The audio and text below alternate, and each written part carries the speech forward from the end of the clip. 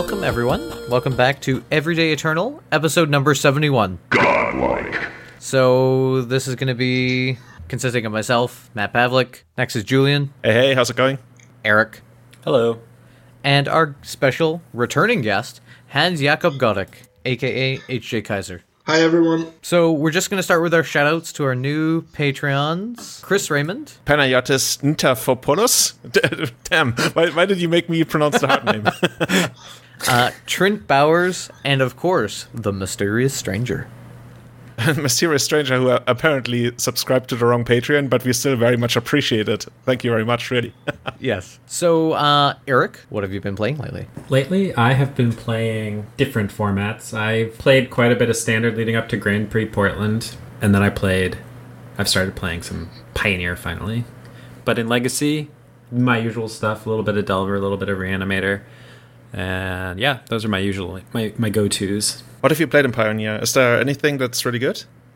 I played everything. My first tournament that I played was a PTQ. A friend gave me the deck the night before, and I never played the format, and I got 10th, and it was like 130 people or something like that, and I got 10th, so I was pretty happy. It was Is It Phoenix?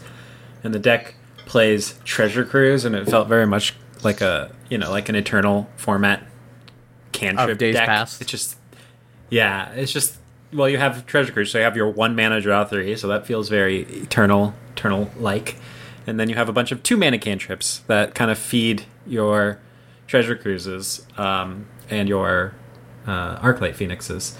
So I had a lot of fun with it.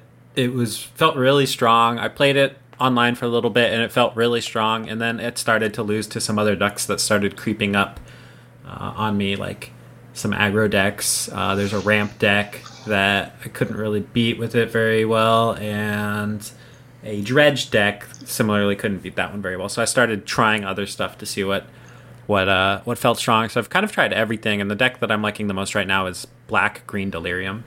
Oh, wow, that's pretty mid-range. Yeah, actually, that sounds like something you would enjoy. You had me at Black Green Midrange. Could it splash white? I am too new to the format to really know how to branch out into a third color on some of these decks that play one. I was kind of thinking maybe the Phoenix deck could play black, but I'm not familiar enough yet with all the mana, basically. Just say yes. Yes, you could. Good. Have you encountered any siege rhinos in the format? I don't even know if they are legal from Counts of Trakia. I haven't seen any, and I also don't know if it's legal. Oh, it should be legal, right? If Treasure Cruise is legal, now that I think it about is, yeah, but I haven't seen anybody play it. Well, Matt, I'm you know going to your start working on that after this podcast. Julian, what have you been playing? Actually, I played quite a bit of Elves lately. I jumped back into it when I saw people doing well with it, and I felt like, hey, come on, let's just play it. It's always so much fun. And I played the list with Reclaimers. So I played 4 Elfish Reclaimers. And thus far, I don't want to jinx it, but I played something like 20, 25 matches, and I haven't met a single Plague Engineer yet, which is the main reason I felt so discouraged to play the deck. The first time I played it, I immediately got the 5-0. That's actually on my YouTube if you want to check it out. Overall, I'm not sure if I'm going to stick with that exact build that has been popular lately. I think I'm going to go back to at least including the Reclamation Sage again. I lost a couple of matches where I felt like that. Damn, if only I had that Reclamation Sage. And I might add some Nettle Sentinels back again, because it's actually quite hard to kill them sometimes on the turn you go off when you don't have Nettle Sentinel. But overall, if the numbers of Plague Engineers, well, if that number stays as low as it has been for me, that's going to be great. I really want to play that deck again. So that's what I've been doing. Cool. And then Matt, what have you been playing? Well, Matt, so I've been playing a little teeny tiny bit of pre-modern, which is I don't know how big that format actually is or isn't, but basically old border only. Just been playing around with some friends locally.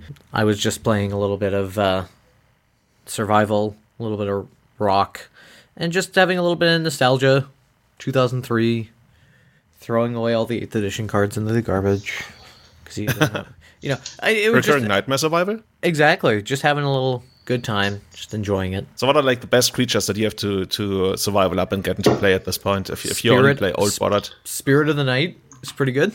Oh god, dude, really? That's pretty cool. That's super badass. Rhea Dawnbringer, so you can keep recurring all your guys. Critter Warden Hellion, Force? Verdant Force is good. Crater Hellion is also good because you have Anger. You put Anger in the graveyard, right? And you have Crater Hellion comes in and like 4 damages everything, and then you swing for 6. It's quite fun. It's so bad. It's so bad. That sounds pretty much like every Timmy and Johnny's wet dream playing like that. It is. It reminds me of a simpler time in my life. Oh my god, dude, that's deep. What have you actually been up to lately? You just told me about a couple of acquisitions that you've made. I've made some personal acquisitions. School's finished, training is finished, working a lot. Bought some new stuff. Okay, let's not get into that. I bought a piece of magic art recently. My first piece of original magic art, and that piece is from Morningtide, or is it Lorwyn? I can't remember. Pulling Teeth. That's the most random thing you could buy. Actually, I don't know what it does. Where do you get it? Did you get it like card. online? I bought it from the artist, Jim Pavlik. So it's a good last name, good strong last name. No, but seriously. Okay, so for anyone wondering, it's actually a sorcery, a colorless and a black. Clash with an opponent. If you win, target player discards 2 cards. Otherwise, that player discards a card. That's like the worst Tim Tutorage I've ever seen. It's garbage. But again, if anyone's going to own the card Pulling Teeth, it has to be a dentist. So oh, yeah, that's actually a really good point. So I offered the artist, he was looking for a certain amount of money, and then I think he got a lot of offers, and I basically messaged him privately, and I said, I'll give you slightly more money to not auction it, and he said, okay. And I think I did just fine for a piece of original. You should just have given him like a discount on his next treatment or something. That's what I offered him, but he's actually in Portland, so... it's actually not that far away, right? Yeah, that's what I thought. But anyway, so when he needs something, he'll call me. Awesome. So, and that's about it. Other stuff that I will not talk about on the channel. So let's go back to our special returning guest, HJ. So HJ, you were last on the cast on episode 45, which was essentially forever ago. I think Deathrite Shaman was probably still legal. Sensei Divining Top was probably still legal. But let's go over your accolades. The first person to win 2 Legacy Eternal Weekends. You also won the North America 2017 and the EU Eternal Weekends. And you also went 12-3 in all 3 Legacy GPs this year. Suffice to say, I'm jealous. Remind us about yourself. Yeah, okay. So maybe I can just a quick introduction. So I'm Danish. I started playing competitively, I think, probably around like 2008 or what. I played tournaments. I guess being competitive is probably not correct to say. Sort of gradually shifted to Legacy, and I've been playing mostly Legacy since I think 2012 at this stage. I work for a big multinational, which means I get to travel a lot, which is probably also why you see me attending a lot of Legacy events across both the US and Europe. So I think this year I spent 3 months in the US, 2 months in India, and the rest in Europe. And I'm heading off to China next year. Within sort of the Legacy sphere, I tend to be an expert of sort of blue fair decks. So my results have mostly been playing Delver and Miracles, and I can probably also pick up a control deck fairly comfortably. But don't ask me to play something involving Chalice or Sneak and Show or Storm or something of a Dredge. I'll probably not do less well. I remember when you were watching me play at Bologna, and I turned around after the match was over, and I tried to explain to you something in the game, and you were just like, "Dude, I have no idea what's going on that part." Yeah, I mean, so Julian, the decks you play tend to sort of give me that itch in my finger where I really want to press a red button and just wipe the board clean, just to simplify the universe. Yeah, I get that a lot, unfortunately. I think I have done that against you a lot, actually. Yeah, remember when you lost your chase to my Dryad Arbor in the Bazaar of Moxen Super Finals? I will never forget that. I don't. So I feel like I had actually managed to forget that until a while ago, but I don't feel like you were going to ever let me forget it. Definitely. Especially not that now that you're the first, basically two-time. Do we still call it the Legacy World Champion when people win Eternal Weekend, even though it's like 2 or sometimes even 3 times a year? Yeah, we'll call it World Champion. We'll give it to you.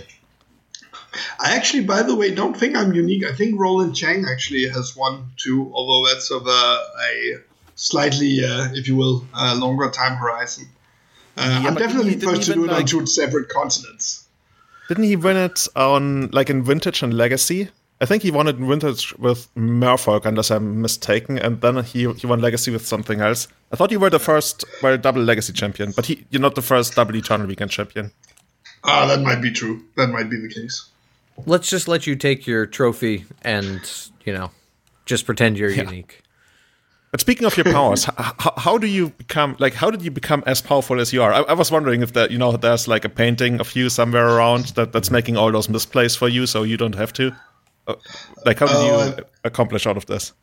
I wish. I feel like I probably make plenty of misplays. I would like for a painting that could make some of those misplays that I make instead of me.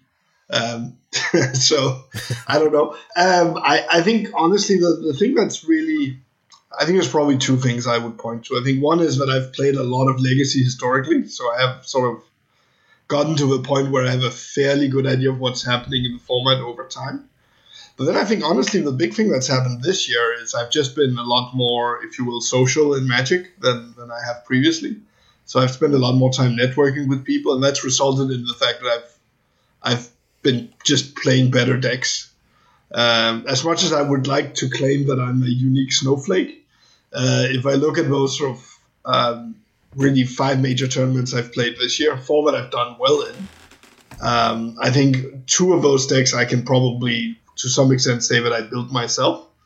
But even those have had a lot of inspiration from other people. So I think just learning from the people around me, and trying to suck in a lot of knowledge from the people who play a lot more Magic than I do actually has probably been what's helped me break through this year.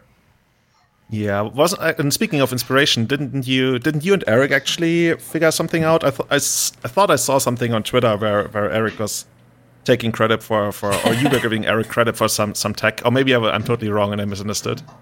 Well, I mean, so I played Eric's deck in Bologna. So the Grixis deck that I played there, we both played to 12-3 finish, was literally me on the day before as being dissatisfied with my deck. So I asked around, I talked to a few people, and Joe Brennan pointed me to Eric and said, Eric's got a good Grixis Delver list. And Eric was nice enough to ship me that list on the Friday before the GP, and I played it. And I think a lot of the shell of that deck is what it was then, and a lot of the discussions that we had following that GP is what built into the list that I won Eternal Weekend with. Yeah, that's what my comment was. It was reminiscing about a dinner that we had where me and HJ were discussing some of the holes in the deck, and I was telling him that I couldn't really figure out the control matchups, and I gave him kind of a stack of cards that I was considering, and he just loved the Bedlam Reveler, and that's where he came up with this genius sideboard plan, which, by the way, I was very skeptical of some of it, and I tried it. I loved the Bedlam Revelers. I switched over to those right away with you, and then I when I saw the Mystic Sanctuary in your sideboard, I was quite skeptical, but when I finally played it and played against an Oko deck, and I cast Painful Truths like 7 times in 2 games, I was 100% on board with you. That's disgusting. That's a lot of the reaction that I've got from other Legacy players who picked up the deck, Eric. It's close to what my personal experience of playing the deck was. It's like you look at the plan, you think, this is okay, this must be decent, let's try it out. And then you just start drawing free so many times each game, and it just goes crazy. And your dazes all say draw 3 on them? What? It's like it's just, I mean, Legacy is a format where there's so much card economy and there's so much exchange of resources. Like when you've drawn 6 cards, when you've Ancestral Recall twice, there are very few decks in Legacy that can beat that. Truly amazing. Moving on. Let's just go about the deck list. Yeah, let's just okay. go about a couple of interesting choices for the deck list. We already talked about the Bedlam Revelers, and I really enjoyed those because when I play against a deck with like a control deck, and I see you without like a threat on the table and maybe even somewhat down on cards, and I'm sitting behind my Pyroblast and I don't even know, like Weight of Summer or what have you, I'm feeling like, okay, this diver deck is never gonna come back. But then you bring something like Bedlam Reveler into the mix, or even after sideboarding, like we talked about, Painful Truth, into well, sometimes even a third Painful Truth. I feel like this deck has a lot of grind potential. Eric already mentioned how that's the plan against control. Has that been working well for you? Like, what would you say are your toughest matchups? Like, what are you trying to dodge, and where do you feel very comfortable in playing against? I mean, that's kind of the hard question. We call the deck the Honda Civic because it's like good, reliable, and not very weak to anything. But do you see any holes that maybe people could exploit? Oh, it's hard to say. I'm not even really sure. I think maybe I want to call back to that conversation Eric and I had about the deck, because really, I mean, we both sat there after the GP. We've both gone X-free with the deck. I was, obviously, Eric had a really strong run with it before that. Eric, you can probably speak more to that than I can. But I was generally very impressed with the deck. It felt like it beat, I think you're right in sort of calling it a Honda Civic, right? It's very consistent. It beats bad players and it beats bad decks all day long. I like how you crush your fist on the table as you say that. Yeah, I do. I'm kind of like, this is good. No, the decks that it has trouble with is really, it had trouble with control before we built the sideboard plan. That was, like, I got crushed by the Thomas Marr pile played by Niklas Holtman at the GP. Like, it was not even close. It was horrible. It can have tough times against Death and Taxes, although I'm guessing with this build it's favorable, but I honestly I don't know. I haven't played enough to really be sort of certain. It's for sure a matchup I don't really want to play against. And then the card Tarmogoyf. So Bug Delver is tough because they play a ton of Tarmogoyfs and a ton of Gurmaganglers. And the games go long, and we just cannot deal with them very profitably. So I think that's I would guess that's where Young Pyromancer comes in handy, at least to generate a ton of blockers. Yeah, but and that's somewhat true, but I think also the nature of the Delver Mirror is you end up trading a lot of resources, and you're very low on resources. And what that means is you don't really get to run amok with Pyromancer very often. The sort of the standard thing that happens with Pyromancer is you play it and they fatal push it, or you play it and you have nothing else and you hit them for 2. So it's sort of an answer, and it can happen, but it's not. I'm not sort of, and I put more Pyromancers in there to hope to get lucky in that scenario, but it's not super ideal. Okay, and how about the 2 Brazen Borrowers? I think that card went from maybe to an actual mainstay in the format that we see across multiple decks.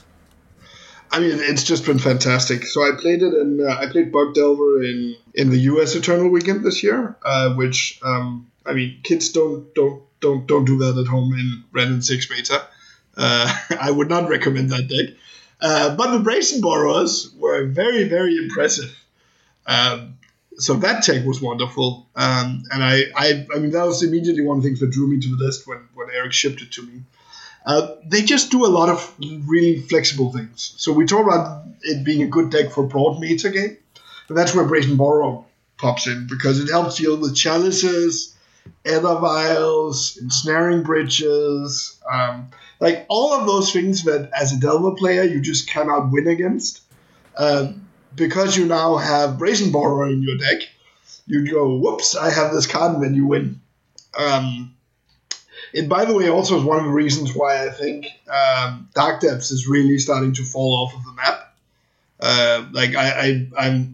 I think you're probably crazy to play Dark Depths in this meta game. And the Delver decks all playing Brazen Borrower is a part of that story.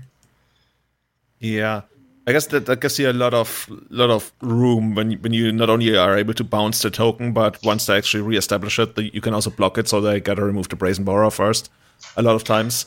So would you say, I guess you would say that this deck is tier 1 right now, but which other decks do you see up there? Like, what do you think are the top decks to choose from in the metagame right now? How do you see Legacy? Yep, so if I'm sort of preparing right now, and bear in mind that I feel like the metagame is actually still very open. Like, I think this metagame is going to be in a different place in a couple of months' time. Hashtag wide open. Haha, yes. It's very, I mean, the metagame has not settled yet. Is Oko and Astrolabe broken? I don't know. I don't think the metagame has proven that yet. Is Grixis the best Delta deck? Probably, but we don't know, right? There's still plenty of open things. Anyways, what I'm generally, what I was trying to prepare for was really Delver, which comes in 3 variants, Blue, Red, Bug, and Grixis. Probably in order of popularity before Eternal Weekend. Grixis will probably rise after this. Then there's sort of the Oko decks, which is really, for me, it's sort of it's Miracles, and then it's the Thomas Maher 5-color check pile, I guess we should call it, given that it's the check, as well as all the sort of in-between versions of that. You might call it the Team Seychelles pile, because it's basically playing all the colors.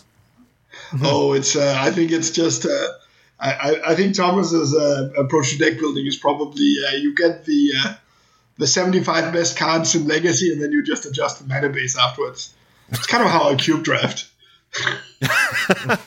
Yeah, that's actually a really good explanation for how Thomas actually arrives at the decks, I think. So, but it works. I think that deck is heavily underrated. Actually, it's. If I was not playing Grixis Delver, that's probably the deck I would pick up.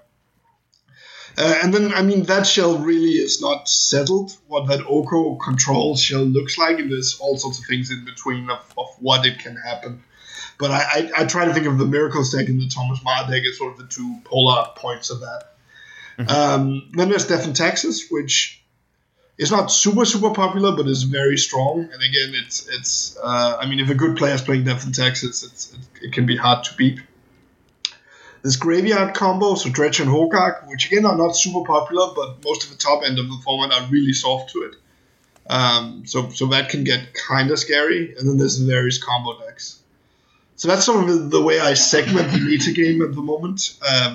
Again, it's open and it's Legacy, so you're always going to see a whole bunch of different stuff as you turn up. But that's sort of what I'm trying to prepare for. So that means I need to really do my work now to push Nick Fit up into something that you need to prepare for. I got my homework cut out for me. I'm gonna be honest, man. I am not. I'm not expecting to face Nick Fit after round 4. At least I have not seen a build that I would expect to see after round 4. I mean, we just had kind of Nick Fit without the bad parts in the finals of a GP, right? That's what people refer to Tristan Purcell's Buck, Oko, or Senate deck. It had a lot of Nick Fit elements. It just didn't have the Veteran Explorer Accelerate. It just used straight up Gilded Goose and Noble Hyrax. Yeah, that's probably fair. I mean, it's very interesting. I haven't played that deck, but I also haven't really played against it. I played against it once at Eternal Weekend, but I haven't really seen people picking it up. I don't know if that's because it's, this is Legacy and the deck looks a little bit foreign and they're just not picking it up, or it's because people have tried and not had success with it. I'm not exactly sure about that. I'm guessing it's the latter. I tried it, and it was... I mean, the player who Tristan got second knows what he's doing with the deck, and it's obviously a powerful deck, but there was just some things that didn't meld with me, and so I didn't have a lot of success with it. It seemed a little bit removal light. It seemed to lean a little too heavily on Oko, and that's 3 mana, so that was my issue with it, and I wouldn't be surprised if other people had trouble, or they didn't feel like they were they were crushing people. Sometimes, you try out these decks that you see in the top 8 of a GP and just crush the GP, and you go in and you like struggle to 3-2 a league with it, and you're like, well, it's not what I was looking for. Yeah, the deck is certainly built to really abuse Oko, right? It has, I think, 8 accelerators, counting Green Sun Senate, and plays 4 Okos. And if you don't hit Oko, at least you get to hit something like, I don't know, Cursor of Krufix or something, or even Leovold. So that's something I like about the deck. I see your argument about like the lack of removal. On the other hand, you also have 4 Okos, which is somewhat kind of removal, like not exactly, of course. But yeah, I don't know. I kind of like the deck. We talked about this, I think, on a previous episode. I wouldn't mind seeing more of the deck. I think it's a pretty healthy deck to have around. It doesn't really do anything super broken. It's just like good legacy. I say that now. I'm going to come back to the next cast and complain about how I lost to it. But it's interesting because it's more of a Green Sun Senate deck than it's really a bug deck when you look at it, right? I mean, it has more in... I think it probably plays more like Maverick than it does a traditional bug control deck. Yeah, fair. I mean, if you think about it, people sometimes say that Nickfit is the next step, like the next step on the greed ladder, or maybe 2 steps up from Maverick, and this one just dials it back a little bit and adds Brainstorm and blue cards and Oko, and that, I guess that's how you arrive at that. How you arrive there. That's probably why I struggled with it too, because I cannot do well with Maverick decks. I'm gonna send you a donation or something. Yeah, I want to see you play. I think you actually played Maverick on stream before. I've played it many times. It always takes forever, and I always lose a lot. That's true. That's actually true. I noticed when I played Maverick, my matches, even like when I feel I'm playing at a very decent pace, and even when my opponents play like as a decent pace, we still struggle to finish matches. And I've been wondering and thinking about this after the GP. Like, not only did I have that one really annoying, unintentional draw in the very first match, but overall the matches tended to go really, really long. And I think it's just the nature of the beast right now with Maverick. It incentivizes opponents to use all the time they are permitted to use a lot of times, and also like it also makes you think a lot about stuff. And even if you play like a decent pace, the matches they go really long. I don't know about that. Maybe I should really try to. I think what it is that in elves you have one attack phase where you kill them, and then you're dead.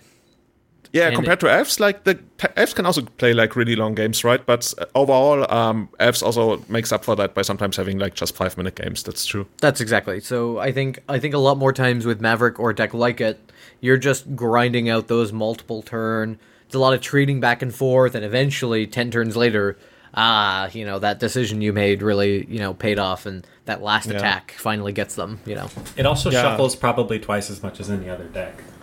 And it's kind of the Monastery Mentor effect, right? You put Monastery Mentor in your deck, and one of your free matches is done in 10 minutes, and that leaves a hole for your, the other games to take longer. I actually kind of want to drop it. I played a lot of Bug Landstill many years ago, back in this type era, and oh lord, did we have long matches versus Maverick. And that was the point where I got to routinely flash my hand at a certain point of the game and ask my opponents to scoop just to finish matches on time. Oh, that was a good time. 2011, I want to say. That was when Metal Mischief was still around, right? Oh. Yeah. No, that was a good time, because you'd go it's like late game, they crack your standstill, end of turn, Cunning Wish for Zabo's Decree, untap, Zabo's Decree them, and then you're just like, can we pack this up? Can we go home now? Pernicious Deed versus Death and Taxes and Maverick is so satisfying. Oh, there's nothing like you rip up the vials, the hierarchs, the chokes, the silver libraries, whatever is on the board, it just goes away.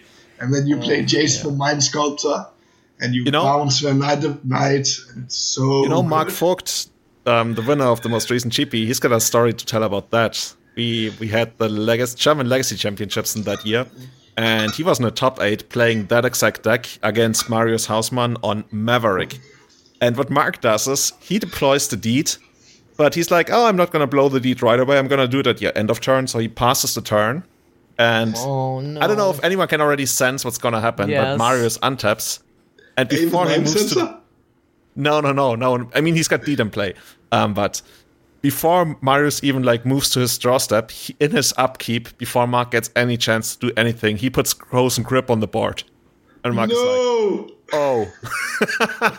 Whoops. And that's the story of how Marius became that German Legacy champion in 2011. Actually won 4 black bordered UCs, and on top of that, something like €500 because the TO would have given him a free flight to the US to play in some Star City game, I don't know, big tournament. And he was like, no, I don't want that. I don't want to play with the Americans. I just want the money. Give me the money. And yeah, that's what Crows and Grip can do for you. What can Crows and Grip do for you? Now, moving on to our listener questions. Question 1 from Stoneheart reads, what do you think about the future of Legacy? Will it go the way of Vintage and have proxies? Be a part of conventional tournaments? Will Wizards get their head out of their ass and eliminate the reserve list? So I guess, HJ, you can start with that question. So what do you think about the future of Legacy, and how do you feel that proxies in the reserve list will be a part of it? I don't know. I think the participation is slowly reducing over time, which makes sense as people sort of stow away cards in their binders. But I don't think we'll ever get to a point where proxies are sort of just a conventional part of the way tournaments are done. In terms of reserve list, Wizards has had plenty of years to get rid of that thing and hasn't yet, so I somewhat doubt they're going to. I think at the end of the day, Wizards is sort of, Legacy is a format that they don't really spend a lot of time, effort, and money to support, and don't really need to. It's nice for them to have, because there's sort of an active player base that keeps the game alive. But I'm not really seeing them doing dramatic changes to it in any way, shape, or form either. Julian? Yeah, I agree. As much as I want the reserved list gun, and it's, I guess, the worst kept secret that a lot of people inside Wizards of the Coast also want a gun, but basically can't do anything about it. I think it would take something like a corporate change, like somebody else taking over the IP of Magic the Gathering and having like a different approach towards that, or be more ambitious with that, to really see any change with regards to the reserved list. There was a lot of crying for it a couple of years ago, and it didn't happen then, so I've been crying for it ever since I got into Legacy, honestly. I got into it like 2005, and the real big crying started like exactly 10 years ago in 2009. And then they had this big gathering in 2010 where they invited Menendian and Ben Bleiweiss and somebody else I always keep forgetting, but when they gathered in the Wizards HQ to discuss the reserved list, like literally almost 10 years ago. And the result was that they actually tightened the reserve list, and they closed the judge foil loophole as well. Eric, what do you think? I agree with what HJ and Julian said. It's kind of unfortunate because I think Magic as a whole would be so much better without it. The Grand Prix in Bologna had like a ton of people. Considering how expensive the decks are to purchase, and there were 1,600 people at that Grand Prix, and then the Grand Prix here in Portland, which is also, reasonable destination in the US, at least for people to want to travel to. There was only like 500 people playing Standard compared to 1,600 people playing Legacy, and the price of entry is massively different. I think that if they removed the reserve list, they could hype up Legacy GPs, and people would be really happy about playing like Legacy paper events, and then they could focus on Standard on Arena, and then people wouldn't. Well, anyway, yeah, I think it would be better for Magic as a whole. But the way things look, they're not planning to do that, and I don't see why that would change, because people have been talking about it for so many years now, and there's been no word of anything other than nope, not going to change, so probably won't. I think this would be a good point to shout out Jeremy of Missouri MTG, who's going to run 3 big tournaments this year to support the Legacy scene, and he's going to do like 2 20Ks and 1 40K in Missouri, I think northern Missouri if I'm not mistaken. Spread out over the years. The first one already sold out, but you might still be able to basically still sign up for it in February when slots open up again.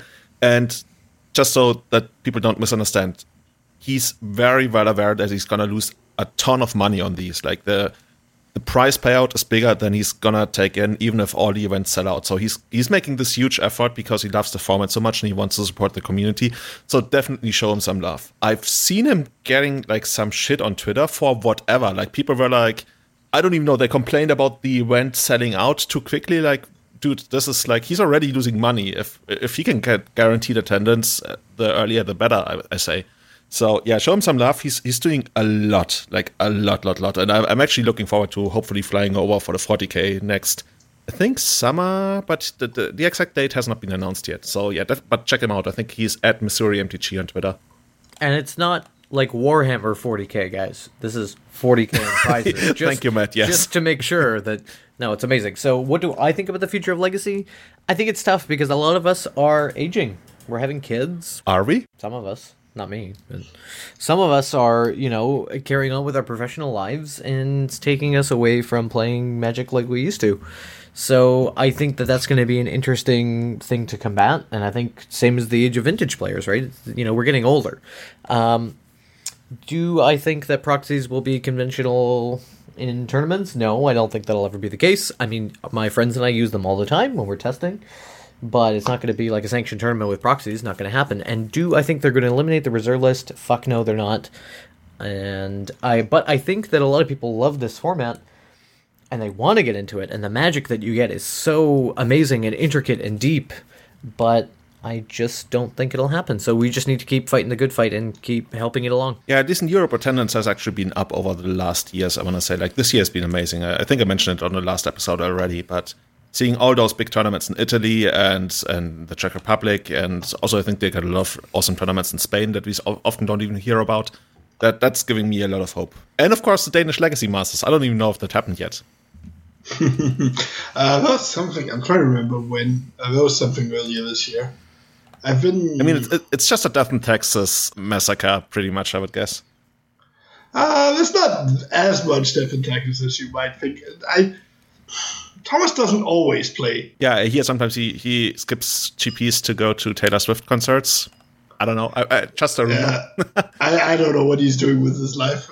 Probably being a professional lawyer somewhere. But So... Next question, also from Stoneheart, was what does he, I'm assuming that's HJ, do in terms of tournament preparation? Any special foods he takes with him to the tournament hall? HJ? So I'm probably going to be very boring on this question. In terms of the on-site stuff, nothing particular. I could probably do better. I guess keep eating and keep hydrating is probably roughly what I do. The older I become, the more sensitive I get to actually sleeping. So that's probably something that I try to do but don't always succeed in. I think in terms of preparation, we talked about it a little bit before, but I think this year really for me, a couple of the tournaments I actually haven't had a lot of time to prepare.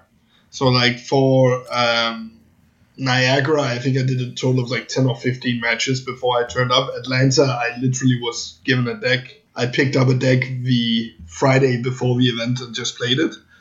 So I think I play less than what I used to. But on the other hand, I spend a lot more time talking to people who play more than I do. Just trying to figure out, what are people having success with? What does the meta game look like? What is what is my spin going to be on that? Or what part of the streams am I going to pick up on? And really trying to be more hypothesis-based in the way that I approach my testing. So rather than test everything in the universe and just play a ton of Magic, put a flag down and say, okay, so I'm going to be playing either A, B, or C. And these are the particular sort of questions that I have around specific matchups or specific decks that I'm going to try and get clarified either by playing myself, or which can be just as useful, talking to other people who play to just get an idea of what works and what doesn't. So that I can get to the actual stage where, I don't just have a 60-card deck, I have a 75-card deck, and I have plans against my matchups.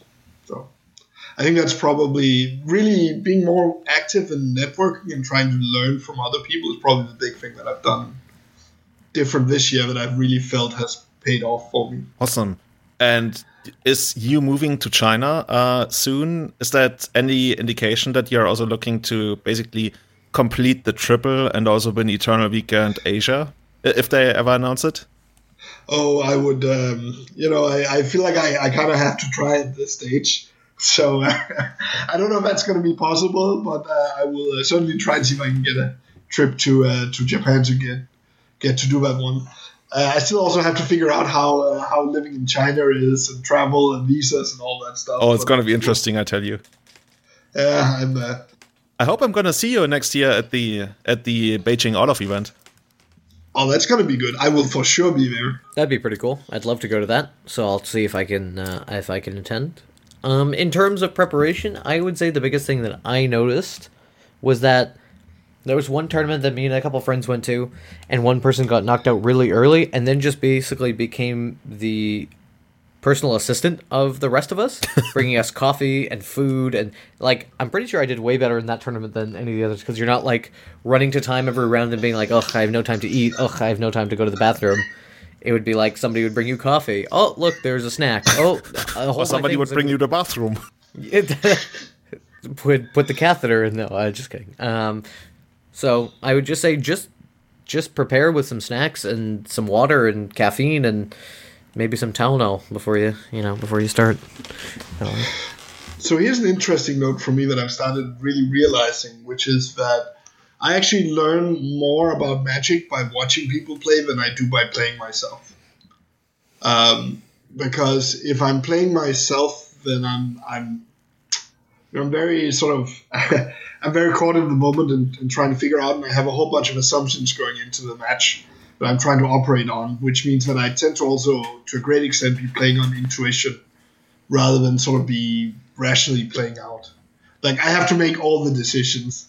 Whereas if I'm watching a game of Magic, then it's easier for me to sort of hone in on the important decisions. And so one of the things that I found really, really useful is just sort of like sit down and actually spend the time to watch a good player play Magic. So if like taking Miracles as an example, which really is a deck that I've learned to play over the last 2 or 3 years, part of the way that I've learned to do that is just like watch Miracles players. I've watched Anders Thiessen play a lot of Miracles. I've watched Anurag play a lot of Miracles. I've watched a number of the others of the Miracles crew, and that to me has been super, super useful.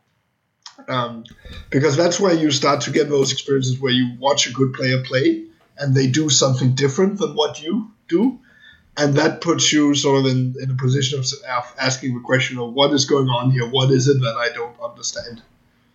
What's the line that I'm not seeing, right? Exactly. Like, what is their plan, actually?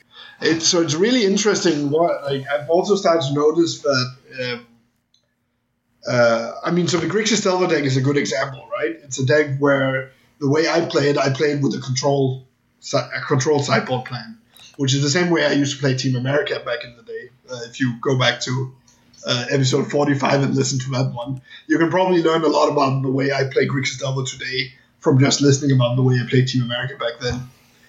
But that's not obvious to someone who just picks up the deck list out of the blue that I'm really trying to play a shadow control deck in my Delver deck.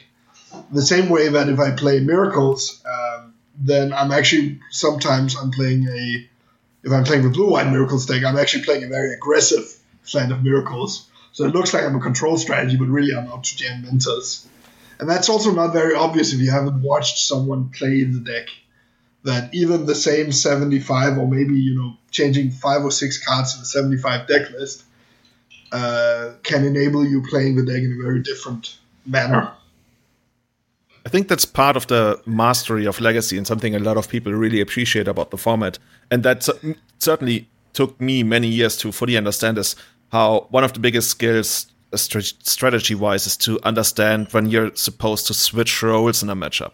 Like, you start out being the quote-unquote control deck, but as things change, you might actually need to basically implement a change of pace because you know that you don't have inevitability anymore because of either like how the early cards traded or your position in the matchup. And realizing that and not blindly sticking to what somebody told you how to play the matchup, I think that's one of the biggest and most satisfying things that you can do in the format.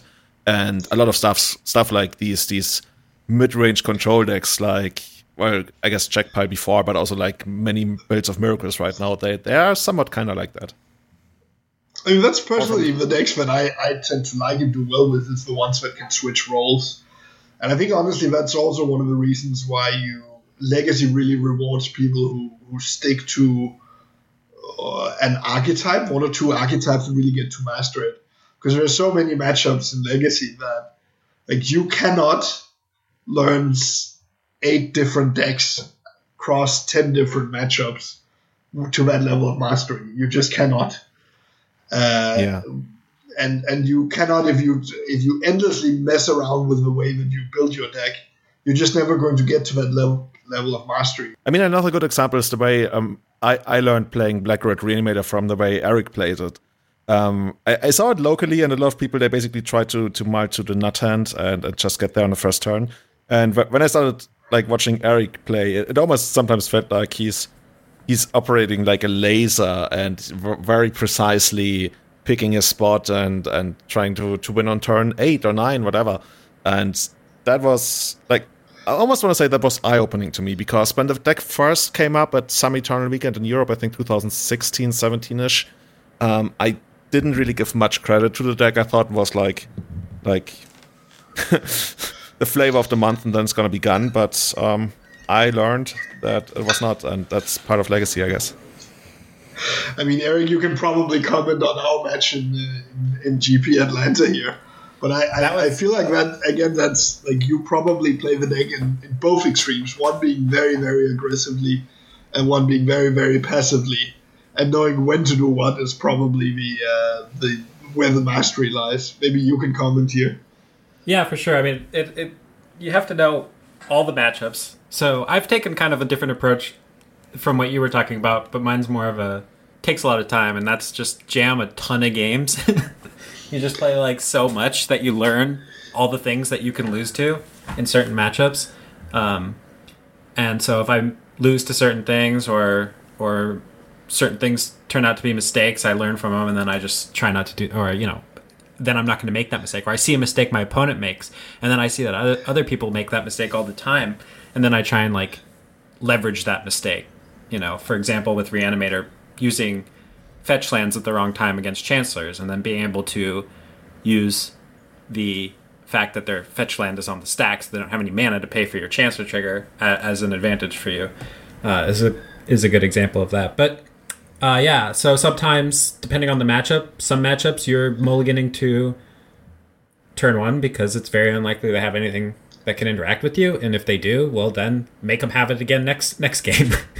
And then other matchups, it's very likely they have something to interact with you, so you need to sculpt a hand or leverage the information that you don't have, but you do have, and that is that they have something. And so you make them use that something. You make them use the spells that they likely have, and then you combo later based on. I mean, you just have to set it up basically. You're not like, okay, I'll just do this, and then maybe I'll draw another Entomb later. I mean, you cast other spells that trick them into using the interaction that they have, and then you combo basically.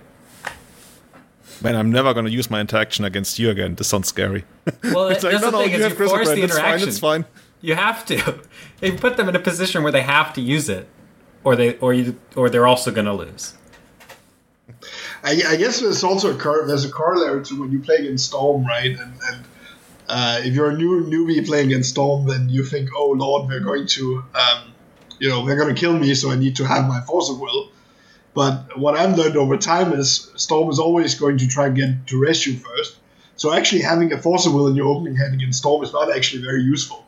I would much rather have a whole stack of Ponders, because I know they're going to duress me in the first 2 turns. So, I'm digging in for a game where they're probably going to try and kill me on turn 3 or turn 4 instead. Yeah. Yeah, when I play Delver, it's game 1, I'm playing against Storm. I'll often ponder and see like a lightning bolt on top and just keep it, because if I'm pondering looking for exactly a Force of Will, they're going to duress it and kill me. Great. So, Sea-Watch has the next question. What do you think about the Snow Oko Miracles decks? Or Snoko Miracles deck? Is cutting the miracle spells for more quotals and counters reasonable? Is main deck Red Elemental Blast too greedy? Or should the deck be playing some Council's Judgments? So we'll start with Julian first. Actually, I think those questions were all submitted to be directed straight at HJ. HJ, what do you think about that? Okay, so let me... I spent quite a bit of time preparing with Miracles up to GP Bologna. It was a deck I was expecting to play, actually. But was not super impressed with the performance in it. So I can speak to some things. I think the first is around Council's Judgment. So Council's Judgment is a card that I'm actively looking to not put into my Miracles deck. I generally do not like it because it's double white. It's particularly awkward when you start to play with Astrolabe? No, not Astrolabe. Mystic Sanctuary, which is a very powerful card in Miracles. Probably not if, coming back to the other question, you start cutting the Miracle spells. So in that case, maybe you can do it, but I've never really liked Council's Judgment in Miracles. It's always been a card that we play because we have to have some answer to certain threats in our deck. But a lot of those are now answered by Oko. So to me, actually, one of the really strong things about playing Oko and Miracles nowadays is you don't have to play Council's Judgment. By the way, if you look at what I've been playing in the last two GPs, I've not been playing Council's Judgments. I've been putting Unexpectedly Absent in my deck, which I think I'm probably fairly close to the only Miracles player in the universe to do. But that's maybe also a little bit of personal style. Then there's a question around sort of main deck Red Elemental Blast. Well, Veil probably fills that role better than Red Elemental Blast, both because it actually deals with more stuff than Red Elemental Blast, but also it's way easier on the mana. So unless you're trying to kill Oko exactly, then I would not be playing Red. And I think the mana in general is probably too poor for you to get away with playing Red. Then there's a question around, cutting the Miracles to play Quietless and counters. Well, I think you can get a reasonable deck out of that, but here's the question. If that's what you're doing, why are you not just playing the Thomas Marr 5-color pile? Which probably does a better job of that than playing a Miracle Shell. That deck really is not hurt particularly by playing 5 colors rather than 3 because of the way it's constructed. It doesn't need to hit 4 basic lands in play and avoid getting wasted to have success. And so it gets to play more colors, and because it gets to play more colors, it gets to play better spells. So if you're not playing Miracles, then why are you not just running that? Whereas if you are playing Miracles, you have to be a little more conservative around playing basics and playing colors because you actually need to put quite a lot of lands in play to be able to play your spells. I don't know that. I think that's probably my philosophy on those questions. Okay. And then Tubo Chasse writes, how many dazes do you keep when you board in Mystic Sanctuary and Painful Truths? And do you board Mystic Sanctuary against combo? So this is another one of those interesting questions, right? Because I keep getting asked. Our Patreons, they have the best questions. So I have one of my an unnamed, very strong Delver player put a post to me, who was like, and he asked me, so apart from Control, where do you board in Painful Truths? And I was sort of looking at it, I was thinking, and then his extension to that was maybe one against D&T? ? And my answer was all matchups, almost. And he was like, but surely you don't board them in against combo. I'm like, yes, I board them in against combo. Oh, okay. You wouldn't board them in against an elf deck or maverick deck, would you? I'm like, yes, I do. Yes, I bought them in against pretty much everything that's not the mirror. And that goes for both the Painful Truths and the Mystic Sanctuary. Because I'm really trying, because they tend to be good in most matchups. Actually, the sideboarding with the deck is more about what you bought out than what you bought in.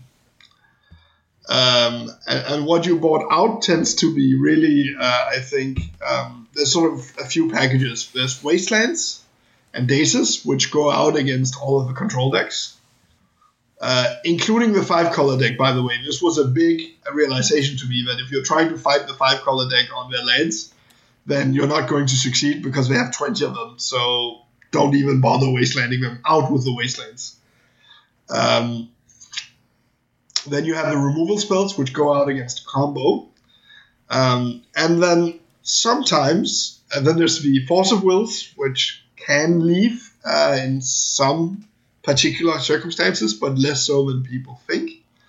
And then occasionally, if you're playing very grindy against creature decks, so Death and Taxes or else, I will board out Delvers. And so really, the way I sideboard the deck the the grind cards tend to come in. It's more a matter of what actually goes out in the different matchups. And in most matchups, I have a lot of stuff that I'm trying to get rid of, and so there's plenty of stuff to bring in, Sanctuary and Painful Truths. So to go back to the question, do you always take out dazes when you bring in? I mean, always is always kind of a strong word, but do you usually take out dazes when you bring in Painful Truth and Mystic Sanctuaries? No, not really. But I usually, again, bearing in mind that I bought in Mystic Sanctuary in all matchups and Painful in most. So I bought out, if I play against actual control, then I shave some dazes. I end up keeping 2 just because of the way the sideboard is built with other cards. I'd rather get rid of all the wastelands than I'd get rid of a few of the dazes. You can kind of keep people honest and bounce Sanctuary with it sometimes. Oh, that's so sweet. Oh my god, the value. I mean, it's kind of sweet, but on the other hand, when you get to the point where you can daze with your Sanctuary, then, they're not going to let you. So usually you're just trading your daze in to draw Painful Troops, which is still fine. Like, I don't mind trading my daze for Painful Troops. But isn't that great? I thought that was great. I was like, I want to leave in, even when I'm on the draw, I want to leave in a couple of dazes against the control decks, just because then you don't care if they counter your Painful Truths. I mean, how many times are they going to counter it? But I mean, but they bought out their Force of Wills. I mean, and you're gonna, by the time you have Sanctuary, it's because you cast Painful Truths, and then you've shuffled with your fetch land to bring Sanctuary in play to cast Painful Truths again.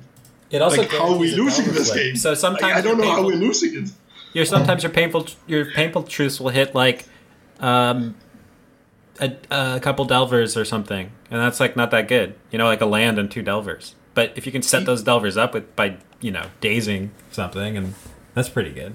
Put a Painful Truth on top. Yeah, I mean, it's all nice. I think that's part of the reason, by the way, why I bought out the Wastelands, because I try to shave some of those cards, because, I mean, the grind package really only works if you make it work, which is, it's no good playing Painful Troops against your Miracles opponent if you play Painful Troops and you draw, like, a Wasteland, a Daze, and a Fetch land off of your Painful Troops. That's just not going to go very well for you. Yeah, I would imagine this to be like really good if you side out the Wastelands, and if you eventually get to 3 mana, you might have already fetched twice or something. So you're looking at like 10, sometimes 11 lands left in a deck of, I don't know, 45 cards. So on average, it's going to give you at least 2, if not 3 spells. That's pretty insane. Yeah, I mean, that's how you end up outgassing the all 2-for-1 deck. But I mean, yeah. Like, I did a lot of, a couple of funny plays from that tournament. Again, people sort of, poke fun at me for the Painful Truths. Like, I played against a Maverick player who I think hit me 3 times for 1 damage, and I managed to take myself to a grand life total of 4 in that matchup. You all by yourself? Yes. I dealt myself that much damage, yes. I played against a depth player who played Bitter Blossom against me, and I'm sort of looking at him. I'm looking at the Bitter Blossom. He's been beating me down with like an Elvish Reclaimer. I'm sort of looking at him like, okay, I don't know how to beat this. So what am I gonna do? Okay, I'm at 5 life. I'm like, okay, guess I'm going to 1. Fetch Sanctuary, Painful Truths. I won that game. Like, that's how you win with the deck. Magic starts with 1 life and 19 bonus life, right? So it's all good. Hey, just draw the 3 cards and hope. It's like Jadeful Mind Sculptor, right? You put Jadeful Mind Sculptor and you brainstorm. You don't know how you're going to win the game before you brainstorm, but you're probably winning the game after you brainstorm. It's the same thing with Painful Truths. Have trust in the fact and make sure you configure your deck in a way that the cards that you draw of your Painful Truth can get you out of those painful spots. Honestly, hearing you talk about the deck and also hearing Eric talk about the deck when we were in Bologna, I'm feeling so drawn to it right now. And that actually means something, because Grixis is by far my least favorite. Actually, it's Mardu, but Grixis is a close second. I hate anything Grixis, I hate anything Mardu. And like you guys really make me want to play that now, and that's amazing to me. But think about this, Julian, right? First you draw 3 cards, and it feels really good. And then you do it again. And sometimes you do it again because you either draw another one or you go Bedlam Reveler. I almost want to bring in Leyline against you. It's like you're playing Leyline is super scary. I don't want to play against Leyline. I get crushed by Leyline because it stops Arcanist and it stops your Bedlam Reveler. Shenanigans. Like if you have Leylines on the board, you should board them in against Grixis Delver. And you can't even get rid of them. I mean, you can brazen borrow them, kind of. But yeah. The card Rest in Peace is super, super scary, and Leyline is kind of obnoxious too. Like, being an actual Delver deck is the weakest part of the deck by far. You're being very successful when you're either going crazy with Arcanist or you're going crazy with Bedlam Reveler and Painful Truths. Those are the powerful parts of the deck. It's not playing Delver and just going the distance. Like, any well-configured deck in Legacy can beat Delver of Secrets. Except for Delver. Well, except for the actual, Delver mirror. But, yeah, then that's the only reason you play the actual Delver card, because of the mirror. Well, I mean, it's a nice sort of backup strategy. Like, I've really tried removing Delver from my Delver decks, and it usually it doesn't work. Losing more. I've tried to. It never works. I mean, that's how you end up being Tomasz Ma, right? I think I told the story before. When he developed Checkpile, the deck used to be a Delver deck, and he got greedier and greedier and greedier and played even crazier and more late game cards, and eventually just ended up cutting the Delvers and just was like, okay, dude, just give me all the value and the power, greatness at any cost, pretty much. But it's interesting, Julian, because him and I were actually doing the same thing at the same time, but just going in sort of different directions with it. I think where we diverged is that he just got such a huge, grotesque love for the card Baleful Strix that sort of defined his entire deck building, which was a card that I could never really, really find love in my heart for, even when I cut the Delvers. And that's probably why he had more success with it back in those days than I did, to be honest. Never thought about it like that. But moving on, we got a question from one of our patrons, Scott Monroe. How do you feel about Chalice in an Oko format? Scott is thinking about leaving one in the Wishboard of Bomberman and cutting the rest of the main deck entirely so he can free up more slots for 1-drops in the deck. So, HJ, do you have any thoughts about that? So you can probably imagine that I'm very heavily biased here. Because if I'm playing Legacy...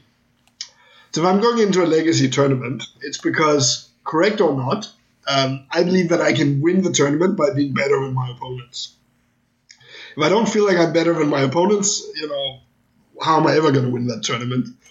So I kind of have to believe it whether it's true or not. And if that's the case, then I want consistency. And how do I get consistency? I play Brainstorm and I play Ponder. And if I'm really good, then I play something like a Miracles deck that also plays Portent and also plays Predict or Accumulated Knowledge. So that I'm playing like 16 cantrips in my deck. And that's not consistent with playing Chalice. So I think actually you're probably in general handicapping yourself in a Legacy tournament by putting the card Chalice in your deck. Now, specifically in terms of Bomberman, it's a little difficult to judge because I don't know if Bomberman does the deck need to play Chalice to be a good deck in the first place? I honestly don't know. I've never really played a lot with Ancient Tomb decks, so it's a little hard for me to have some strong opinions on it. But I doubt Chalice is systematically weak or stronger now than it's always been. I think what he's getting at is that Chalice is easily turned off by Oko, so all these cantrip-heavy control decks that used to have problems with it can just get to turn 3 and basically have 3 or 4 in a deck that outright removes Chalice. So he's thinking about cutting it. Right? I mean, if Oko is killing your Chalices and you don't believe that Chalice is good, are you then playing the right deck? Like that would be the question I would ask myself. That's actually a really good way to think about it, I think. I actually didn't consider that. Because, I really like Bomberman and I want the deck to be successful, but yeah. Yeah, maybe instead if you're like, I want to play this Chalice, there's an Oko format, maybe you just play more Blood Moons. You just Blood Moon them out of the game? Not sold on Blood Moon. Yeah. Like, I mean, you didn't see this, Matt, but Nicholas Hartmann, he played 5-color control to a cash finish at the GP. And in this 5-color control deck, he played Blood Moon in the sideboard. Just so he can have something against lands and a couple of other decks. Like, Blood Moon, I feel really isn't cutting it. I could be wrong, but I really think Blood Moon isn't cutting it right now. I will tell you, by the way, that one of those 12 wins that he got was against me. Oh, yeah. Did he outvalue you? Oh, it was horrible. That was where that match is why Eric and I had that conversation about how to beat control. Because it was like, every time I did something, he did the same thing, except his thing drew a card while it did it. Or like, killed 2 dudes, or left a planeswalker on the battlefield, or something crazy. It was horrible. It was like my entire hopes and dreams were just sinking out of my stomach as we played. I don't even remember if he crushed me with Blood Moon. He probably did that too. But it was horrible. You sound like you have some serious PTSD. Yeah. It was, I got to meet him in Eternal Wing, and he was on Cloud Post. And I got to I got to crush him. So that was good. But Redemption. It was redemption. Eric, you were going to have something to say? Yeah, I was just going to say that I feel like the Chalice lock combo, or not lock combo, sorry. The Chalice Stompy lock, prison style deck has been getting worse and worse for all of 2019 and probably part of 2018. And that's why we've been seeing less of it and more people going towards the combo aspect of the Chalice deck. So that's why the question is about Bomberman, and that's why the Mystic Forge deck kind of popped up. But I just feel like there's better combo decks, and that Chalice the Void and Blood Moon and all of the prison style effects just don't affect enough decks to play that as your main strategy anymore. The control decks don't care about most of the lock pieces anymore, and so you're pretty much just gunning for combo, and their sideboard is completely packed with answers to those things, and then Delver, but Delver can just daze and force will your stuff. So I feel like those decks, you're not seeing them as much for those reasons, and I think if you're really into that style of deck, I think that Bomberman is still a viable deck, and that I don't hate the idea of cutting chalices and putting in, what's the one that makes spells cost 3 more on your turn, or 1 mana spells like Defense Grid. Yeah, so Defense Grid, or like Scott Monroe said, 1 mana spells. So that's my thoughts on that. I wonder if we are, as a format, are generally headed back to having these prison stompy decks as a lower tier 2, if not tier 3 thing, because I guess, Matt, you were around, right? You remember when like Dragon Stompy came up? Yeah, I do. Or even people played like Angel Stompy, and that was always like this cute thing that you could do, but it really, like, nobody went into a tournament thinking, oh, I need to be able to deal with Chalice of the Void. And that really only ever came up after, I want to say, like, once Miracles became a deck, because Miracles was so powerful, and like Chalice was one of the cheap ways to try and fight it. Mm-hmm. And I really feel that only ever since 2012-13 we really saw Chalice became a card that people had on their mind when they were building their deck. And before that, it really wasn't something you were thinking about almost at all. And I wonder if we're slowly going away from that. I mean, we still have like powerful decks like Eldrazi. Eldrazi has a very high floor. And for example, I think one of the reasons that Bomberman is still around is because it is a really, really good mentor deck. Like, I think half of the matches you win just by slamming mentor and making 2 or 3 tokens on the first turn, and the opponent doesn't have Swords to Plowshares. You get to steal wins with Chalice, but nearly not as many as you think you would. And sometimes you also like you mice to win, and that's something. But overall, yeah, I wonder if this is something that's going to happen, if the format is going to be more mid to late game focus anymore. And on top of that, but that's going to be a different episode, I wonder whether something like Natural Order Ruck is going to become a thing again. Because the last time we had something like that was like 2011 when Mental Mischief was still around. Natural Order Ruck was like one of the 3 best decks in the format. And I don't know, I'm just theory crafting here, but I could see something like, I don't know, Natural Order Ruck being good again. Because this whole Natural Order thing, it also dodges like But it doesn't really dodge whale because you still have to protect your natural order. But you also get to play your own whales, and you get to somewhat dodge pyroblast. But yeah, that's something that I haven't figured out yet. But I could see moving in that direction.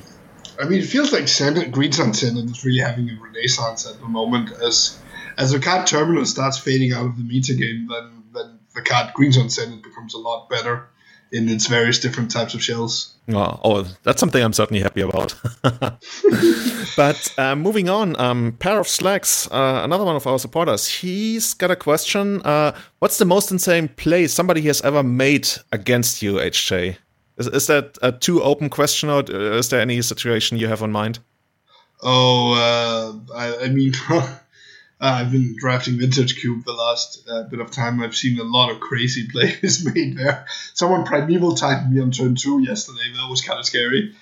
You gotta ask, in Modern or in Legacy? Or in Cube, you said, right? Vintage Cube. Vintage Cube. Vintage Cube, yeah. I think the craziest play I've ever made was in a Vintage Cube draft was many years ago. Was I played I think it's like a black creature deck. He had like 5 or 6 dudes. I was about to die. I was playing the usual, I think we talked about it earlier, the just draft all the good cards and mana accelerants and make the mana work later kind of deck. And I was I'm up against the wall, and I put Enlisted Worm on this deck. And Enlisted Worm starts flipping, and Enlisted Worm flips Factal Fiction. And Factal For those who don't know, Enlisted Worm is the one who that does Cascade, right? Yeah, it's like a 5/5 Cascade 4/6. So that card cascades into Factor Fiction. Factor Fiction flips Time Walk. We cast. And then I cast Yorkmoth's Will, and we do all of this again. And I think I went from having like 2 cards in hand and being dead on board to my opponent having like nothing, I having an Enlisted Worm, a Bogarden Hellkite, full grip, and having had taken like 3 turns in a row. I think that's probably like the craziest thing I've ever done. Yeah, that certainly qualifies. Moving on to the next question from Pair of Slacks. Best tip to offer for players new to the format? Like somebody coming into Legacy, probably like somebody who's got reasonable experience with competitive Magic but hasn't really played a lot of Legacy. Is there anything you would want to tell them? Find 2 or 3 reasonably adjacent decks. So like, again, Miracles and Delver is a good example. Show and Tell, Reanimator, like, I don't know, play 4-color Loam and Dark Depths. Something that overlaps somewhat in the play style and the types of cards that you need to get. And then watch the good players in the archetype play the deck. Watch how they sideboard. Watch how they play. Watch what cards they put in their deck. And just, like, become very good at that sort of, at 2 or 3 niches. Not one deck, ideally 2 or 3 decks, because, sometimes your deck is going to be poor and sometimes it's going to be good, so you want to be able to switch, but, and by all means, feel free to go to a tournament every week with a different deck the first 10 weeks just borrow some decks just to learn what you want to specialize in. But really try and pick a specialization so that you can get to a level where you're really good at what you do. Awesome. I think that would be my advice. Yeah, I think that's already pretty good advice for anyone looking to level up in the format. I agree. We have one last question from Max Gilmore of minmaxblog.com, and I actually put this question last because I think it's probably the deepest we have right now. But yeah, let's just go straight at it. What things do people commonly accept as true about Legacy that you believe is incorrect? The first one I would probably point to is people bought out Force way too often in Legacy. There's this common misconception. Oh yeah, give it to us. I want more of those. There's this common misconception that Force of Will is a card that you should board out in fair matchups, and that fair matchups are all about grinding. But that's not necessarily the case. I mean, particularly like Delver Mirrors, depending on builds, are often about who gets to resolve Tarmogoyf, for example. And Force of Will is a really important part of picking those fights. Playing Grixis Delver against 7 Taxes as an example, you want to protect one of the ways you win is by forcing Plow on Arcanist, and that requires you to have Force. There's lots of examples where Force of Will is a really powerful magic card in fair matchups. I think you need to make sure that you understand what it is that you're trying to Force of Will. If you go back to the last one I did on this podcast, you will have me raving about how I used to Force of Will Deathrite Shamans in Delver Mirrors. I was going to bring that up. I remember vividly beating a Shaman's Bug player who looked at me in he looked at me like I was crazy when I was on the play. I mulled to 6 and I snap forced his turn 1 Deathrite Shaman. He was on the draw and he thought I was crazy, and I won that match. I will never forget that lesson. I remember watching you playing in Madrid in, I think, some card market tournament, and you made that play, and I think you might have actually top 8'd or won the tournament even. And when I saw you do that, I saw everybody like rolling their eyes somewhat, and I asked you about it later on, and you said like, of course, it's like the best card in the matchup. Like you called it Deathrite Shaman advantage, and you want Deathrite Shaman advantage in the matchup, and that's why you will outright force it, like without question. And yeah, I mean, the card was just that broken. Yeah, I feel like these are the moments where I personally leveled up as a player, where I really let go of this idea that it's like all about grinding and like, oh no, Force of Will goes out, Deathrite Shaman, whatever, we just like stall the board and then I will win somehow. But you had like this better plan, and I really like that. I mean, again, it's like, what is your plan? What are the important cards in the matchup? And are the important cards in the matchup important enough that you're willing to Force of Will? That's the big question. Like, are you willing to 2-for-1 yourself to get rid of a very important card in the matchup? And often the answer is yes in Legacy, even in fair matchups. That's probably my big one. Couple of others. Death and Taxes. Like, people think they can beat Death and Taxes with Delver decks, but they don't properly prepare. Like, I mean, that's one of the things I really loved about the Grixis deck that Eric handed me, is there was a very clear plan for Death and Taxes. If you go back and see many of my Delver lists, I've usually been playing Force Reavers as a usual thing. You don't beat Death and Taxes by messing around. Same thing used to be the case with Miracles. Like, you need to have a solid plan if you're playing against a good player. And Death and Taxes is a lot better if you play against a good player than if you play against a bad one. Yeah. And you will usually, if you're used to playing FNMs, you're usually used to playing against Death and Taxes players that, trust me, are not Thomas Enevoldsen. But when you face Thomas Enevoldsen, then you need your sweepers. Otherwise, you are not going to win. I think the last misconception that's a sort of current occurrence is that's sort of similar to this is really sort of Hogak. I think Hogak is a very undervalued deck, probably because it's fairly, you're playing your matchup lottery a little bit with the deck. So it loses a fair amount over big tournaments. But it's super scary to play against with fair decks, and a lot of people who don't know the matchup really well think that they can just jam a couple of surgicals in their sideboard and beat Hogak.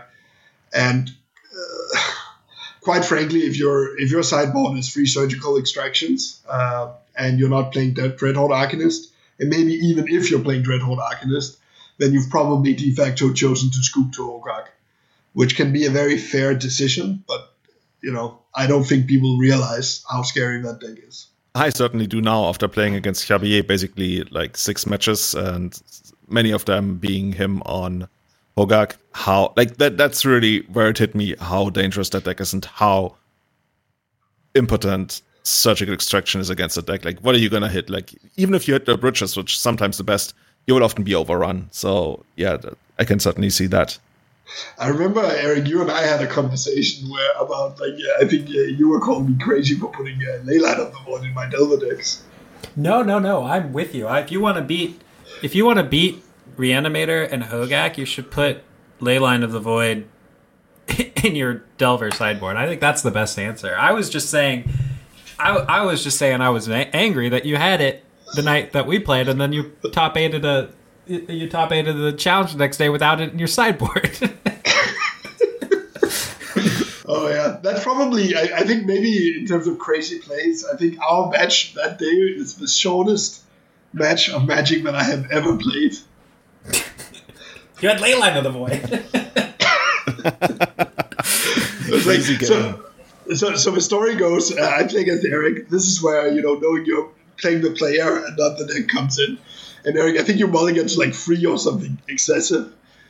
And I play a turn 1 Delver, and Eric just scoops. This is game 1. And then game 2, and so I go to sideboard. I'm like, what's Eric playing? Like, I don't know, but these ley lines are probably good, right? and Eric scoops like literally turn 0 to the ley line. The entire thing was over in 5 minutes. Imagine if that's the final of a cheap. I guess if it's the finals, he's gonna know about your ley lines. But yeah.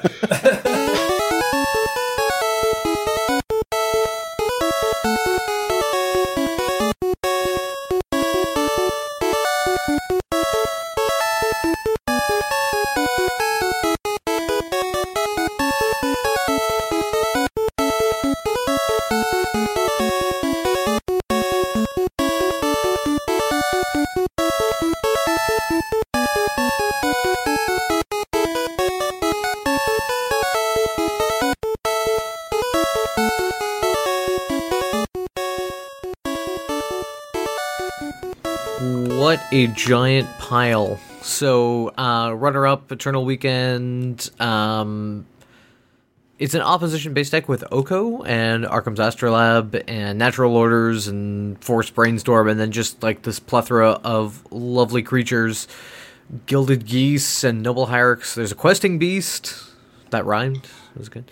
Icefang Codal, Critterhoof Behemoth, Brazen Borrower, Archon of Valor's Reach. And Teferi Time Reveler as well. Interesting. So I didn't get to see this deck being played. So, Julian, did you have any thoughts on this deck? Yeah, this deck has. We've seen this deck quite a lot lately. For our own opposition deck, I want to say. It also top, I don't know, 32 at least, maybe even top 16, the GP in Bologna. And now HJ also faced off against it in the finals of Eternal Weekend. HJ, how did you feel about the deck? Did you know that your opponent wasn't this crazy brew? Well, I mean, I got to see Maximilian, who was playing my list, get defeated by him. Actually, by him, let's mention his name first, so that doesn't go under. Gaël Bailly Matre, I think. I'm very bad at French. Yeah, we'll call him GB Maitre. We're going with GB. Okay, you said that. But yeah, HJ, you knew you were going to face him in the finals, you mentioned? Yeah, because I saw him dismantle Maximilian. I think it's a deck that really, like, it benefits a lot from your opponent not knowing what's going on. Like, I mean, one of the realizations where I started to sort of, when I don't feel like I really understood the matchup until really the sideboarding for the third game, which was, since I'd seen Maximilian play against it, was the 5th game of playing this matchup. When I started to realize the fact that he didn't actually have any real removal in his deck. Like, he has 2 plows in the sideboard. Which means that he cannot deal with, for example, Arcanist going crazy. I think he obviously did very well with it. I think there's something quite powerful there's inherently something powerful to Green Sun Senate, and Green Sun Senate together with Icefang Quaddle is quite powerful as well. Like, I think Icefang Quaddle is a very, that's a very win for the archetype that hasn't existed before. I am fairly certain, looking at the deck list, that the deck list can be optimized. Like, I'm not even sure that deck should have opposition in it. But on the other hand, I'm not, naive enough to believe that having played 0 games with the deck, I have any idea how it should be constructed. I think this is just proof that the archetype probably works, and someone needs to sit down and do some work to figure out what the right 75 is for it. Yeah, it looks a little like the numbers look a bit all over the place, right? I never thought about cutting opposition, but he's only running 2 opposition in the first place, so maybe that's really just another way to close out the game on top of the 2 natural orders, and make use of I guess it's the fair mid-range breaker, because it cannot be abrupt-decayed, and when you get it down and you ever untap with it, you don't even need to untap with it, right? You're probably going to take the game, so that's a nice way. I could actually see them going out every once in a while. But yeah, that's an exciting deck. If you're looking for spies, definitely check out what Gaël was playing in Eternal Weekend against HJ. And by the way, both Maximilian and I got crushed by Carpet of Flowers. I think the first thing I would do with that list is there's 2 Carpet of Flowers in there, and Carpet of Flowers is crazy, and that deck should have more Carpet of Flowers because, like, I mean, oh lord, when that deck starts full of 3 and 4 mana Haymaker starts Carpet of Flowering you, like it's that's horrible. It's really horrible. Yeah, when you have a ton of value in your deck, right, Carpet of Flowers is going to be insane. That's also has been my approach to my elves lists. When I build them to be very grindy and mid-rangey in games 2 and 3, I would also always have like 2 Carpet of Flowers because that card is going to give you so much leverage, and it even allows you to side out some of your mana dorks, which will sometimes die to mass removal. And Carpet of Flowers, I used to say, is like a hasty Lano elf that doesn't die to removal. I mean, he had it against me on the play in game 2, and I think I was like, I was cold on turn 3, basically. On turn 3, he had like Oko, Teferi, and a bunch of dudes in play. I'm like Delver, right? If he plays that damn thing on turn 1, I am just cold. Like, I mean, and then we're back to the whole Force of Will discussion, right? Is that card so powerful that he should be keeping in Force of Will just to force through Carpet of Flowers? Probably, right? In speaking of powerful cards, just as we were preparing the episode, there was a spoiler for the new set, Theros, what's it called? Beyond Death. And the card that we're talking about is Underworld Breach. It's an enchantment, a colorless and a red. It reads, each non-land card in your graveyard has Escape. The Escape cost is equal to the card's mana cost, plus exile 3 other cards from your graveyard. And on top of that, at the beginning of your end step, you have to sacrifice it. So you can basically use it the turn it comes down. And it allows you to cast any card from your graveyard by paying the mana cost and exiling 3 cards. That card thus far looks a little bit crazy. When I initially saw it, I thought like, oh my god, this is going to break Legacy in half. Now I'm not so sure anymore, but it certainly has a ton of potential. People are still undecided on whether you can flashback Lotus Blooms and Ancestor Visions with it, but it's very likely you can't. But apparently, like, even after asking some higher level judges, they're like, okay, this construct of having escape costs plus something on top has never existed before, so we don't know, but it's very likely it's not going to work on Lotus Blooms. But something you can still do, and that was basically the talk of the town on Twitter thus far, you can use Lions or Diamond and Brain Freeze to pretty much win on the spot. So you would crack LED, have Brain Freeze in your graveyard. You can even, if you have the cards in your graveyard, you can just like replay LED and then Brain Freeze yourself, for example, or you can set it up in many different ways. The thing is, once you get to Brain Freeze and LED, you can generate a storm count that's high enough to basically outright Brain Freeze your opponent. And even if they have something like Emrakul, if you have a single Surgical Extraction somewhere in your deck and you're going to mill your entire deck, you can even like take away their Eldrazi's. So there's like many ways you can construct this to be good. I don't know if an combo, if it's going to help the traditional combo deck. Some people brought it up as a card for Ruby Medallion Stompy, so maybe that's something. But I think the card has a lot of potential to do something broken, which I don't know is going to be good. But yeah, it has potential. Because it seems like Escape is essentially flashback. It's not actually. But no exile, right? Yeah, it's more like Retrace. Yeah. Or like Retrace is probably the wrong way to put it as well, because the card actually comes into play, so it doesn't only exist on instant sorceries.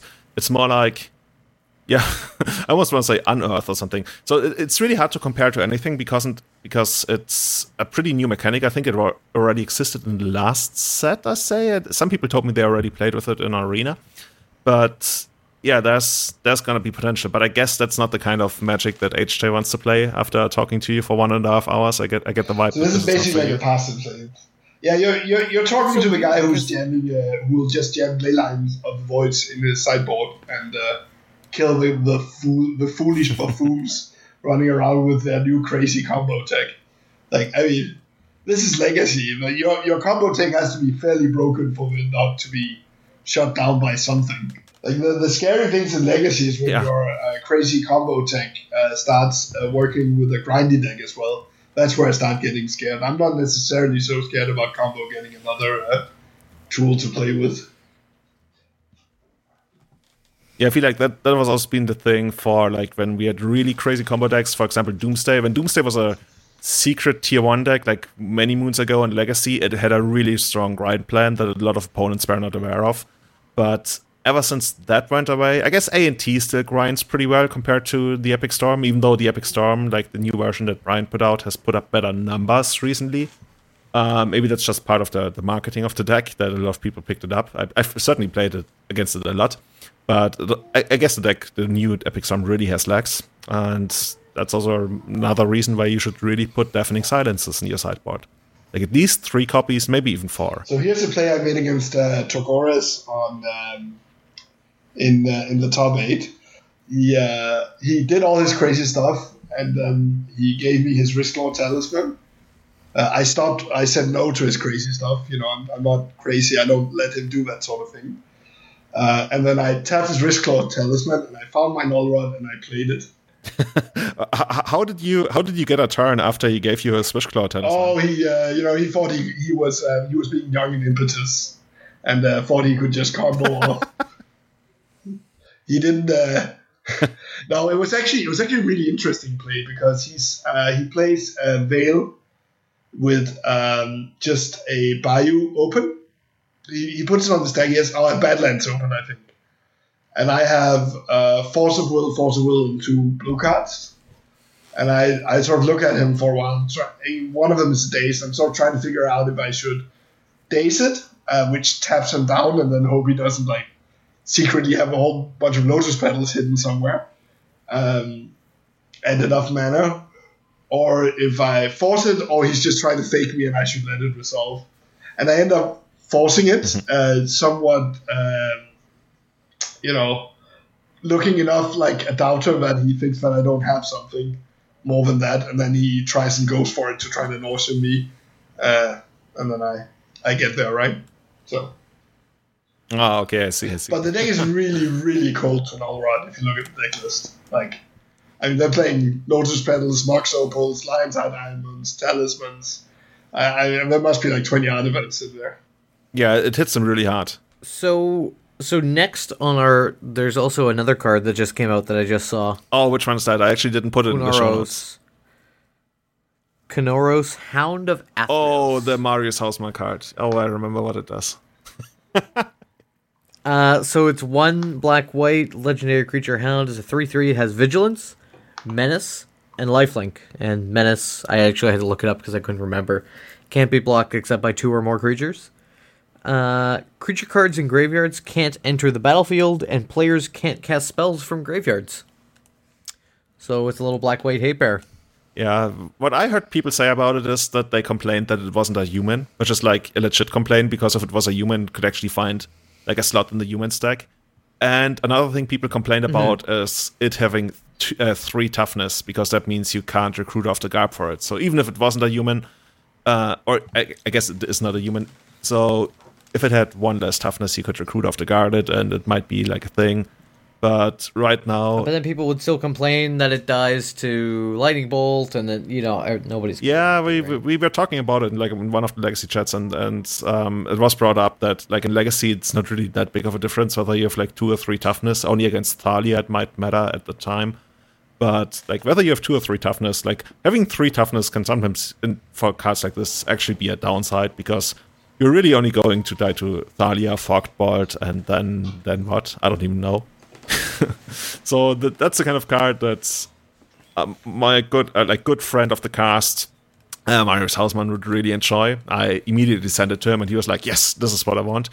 But I think that card just suffers from being too mediocre. If I want to put it like that. I don't know. Do you see something in it that I don't see? I like my graveyard hate cards to cost 0 mana or to be rest in peace. And not 3 mana dogs? And not 3 mana dogs. Oh, hounds, I'm sorry. That die to a stiff breeze and leave me dead before I get to cast them. Can we quickly talk about how stupid it is that in Magic we have hounds and dogs? And I know that like Maro has been pushing for unifying the canines, I want to say. But I mean, I don't get it. We have hounds and we have dogs. Like, what's the point? I mean, I guess you can make a whole joke when you cast it, when you say, I let loose my dog of war. Who let the dogs? Release the hounds. Is it dogs or dog if it has 3 heads? I don't know. I don't know how it is. You know, there's going to be somebody who's going to put Cavern of Souls on dog, and then they're going to try to cast their hound, and it's not going to work, and they're going to quit the game. That's what I see happening. Lost a legacy player. So yeah, maybe we move on. This has been like quite the cast. I really enjoyed it. This is also going to be the end of the year, and if I can really make it, like it's something like 2:30 in the morning, but I'm going to try to get it out in the next 12 hours so people can listen to it before the end of the year. And here our goal, like I don't want to call them resolutions, but more like our goals as people, streamers, content creators, legacy dominators in HJ's case for the next year, the year of Marit Lage 2020. Eric, why don't you go first? So I've actually set a few goals for myself since it's the end of the year, it's the new year, and that was what people were doing on Twitter. So I've set a couple of stream goals, hoping to get 300 subs on my Twitter and on my Patreon. So like double my Patreon and more than that for my Twitter. So pretty Twitch, you mean? High. Yeah, sorry, for Twitch. Setting the bar pretty high, but not too high. You know, I think it's attainable, and I'm hoping to do it. And also to qualify for a regional pro tour and to top 8 a Grand Prix. Those are my goals. Legacy Grand Prix, or are you also going to tackle other ones? Any Grand Prix. I'm going to be going to a bunch. I might go to Austin for Modern, but probably not. But I'm definitely going to go to Phoenix for Pioneer. So that's why I've been playing quite a bit of Pioneer right now. I'm gonna be playing whatever format the next GP is, and playing a lot of that format and trying my hardest. So awesome. So good luck with that. Thank you. Matt, what are your professional and Magic goals for the next year? Is there anything you look forward to? I look forward to going to a few continuing education conferences in warm places, because that's the way to do it. And I would also like to play more Magic just in general. Just kind of now that my life is a little bit more on track and a little bit more concrete, and that I'm leaving less for extended periods of time, I would love to play more Magic on the West Coast, and ideally maybe play some more Magic in Europe in 2020. You never know. Yeah, how's the legacy on your island going? It's very small, so basically not much. So tried to start some things up. We might start in the new year, maybe getting at least a testing group going. I think would be really good. But I may have to switch to a little Magic Online to get my fix. Yeah, it's quite sad. I've been telling you. Because these Black Border duels won't shuffle themselves. Do you know how expensive summer basics are? It's absolutely absurd. I don't know if you still have them. I do. Oh, dude. Anyway, so good luck with that. I would love to see you back in Europe. Like when you were here 4 years ago, we had the most amazing time. And I'm also gonna introduce you to HJ because you haven't made HJ yet, and he's like one of. By the way, HJ, Niklas Hauptmann submitted one of the questions was that we didn't touch upon earlier. He asked when you guys will get drunk together again. I actually haven't gotten drunk with him, and it was a. Maybe he just thought you were drunk. Yeah, I probably was. He was definitely trying to get me drunk, I think. He was, yeah. I think resisting Niklas is one of the reasons I managed to win that tournament. Oh, wow. That was probably one of the challenges, the bigger challenges than the actual gameplay is not ending up drinking until quite a bit in with him and till 4 a.m. with him and Callum. Oh, that sounds pretty sweet. So for me, what would be my goals for next year? But I feel like I've been saying this for the last 2 years straight, but I really want to find a better balance for content creation. It's I have a tendency to make myself do more than I should. Like I try to do as much as I can, which often is more than I should. If you get what I mean, like I really want to pick my things that I want to work on, and that's primarily the podcast as well as streaming, but I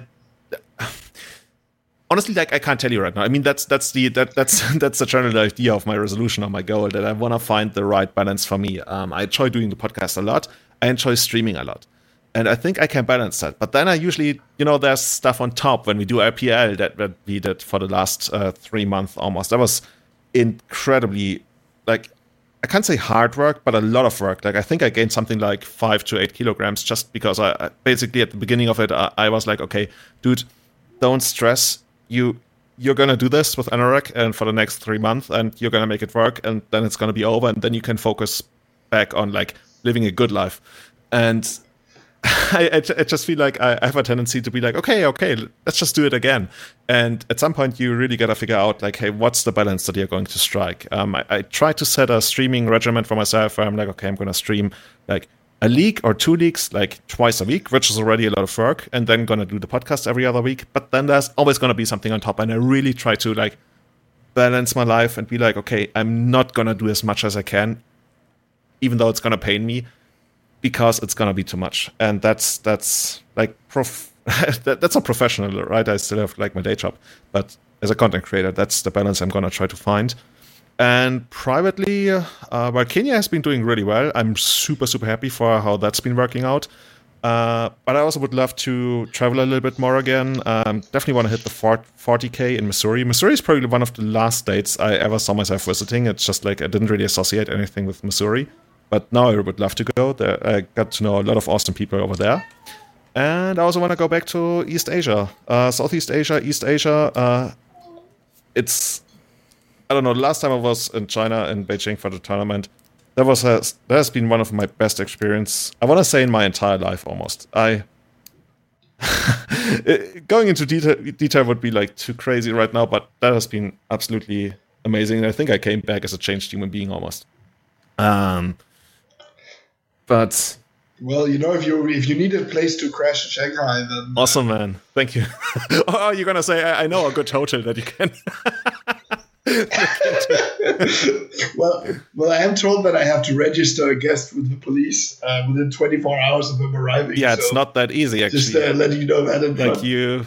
Technically, I think when Wilson and I arrived last year, we had to register with the police, and we ended up not doing it, and be like, okay, we're just going to be daredevils and not register.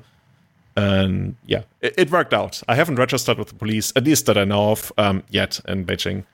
But yeah, HJ, what are your goals for next year as a Magic player? Like, you're not really a content creator, right? Unless I missed something. But, like, what are your goals for next year?